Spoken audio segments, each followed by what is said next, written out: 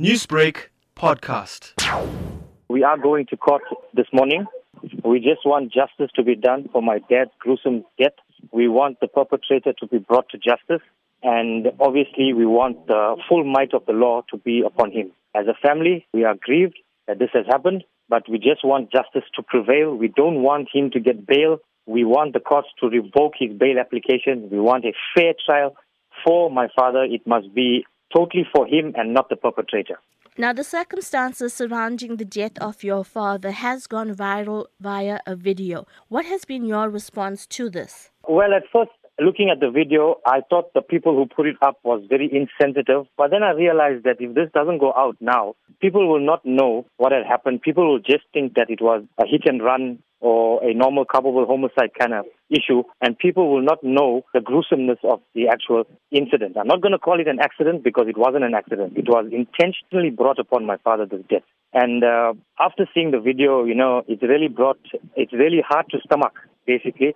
But we have come to terms with what have happened, not in a sense where we are stopped mourning, but we now know that the reality of the matter, that my father was deliberately run down by this Toyota Quantum taxi and this reckless and ruthless driver. How are you coping with the death of your father? Okay, for me personally, as the son and the only son of my father, I haven't got a chance to mourn his death yet because I haven't got the proper closure of what had happened to him. Until justice is served, I will be more at ease. I will be able to mourn properly together with my siblings. It's really taken a huge toll on my family, and me as the only man of the house at the moment, I have to be strong. I cannot mourn right now. I'm angry. I'm frustrated. I'm also hurt at the same time. So there's mixed emotions here. But I cannot mourn in my mixed emotions. If I only get the results of the court, that is why I'm pleading to the community to come and stand by us. Please give us your full support. I urge you, I beg you to give us your full support in this matter. Please, if it had been your father that went through this here, put yourself in our shoes and consider the family. Let's get the proper justice done because, for somebody that done such a gruesome and have committed such a heinous crime, I don't think it's fair for that particular person to get bail.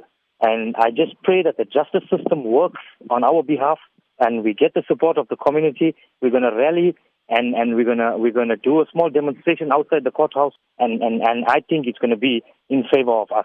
Newsbreak, Lotus FM, powered by SABC News.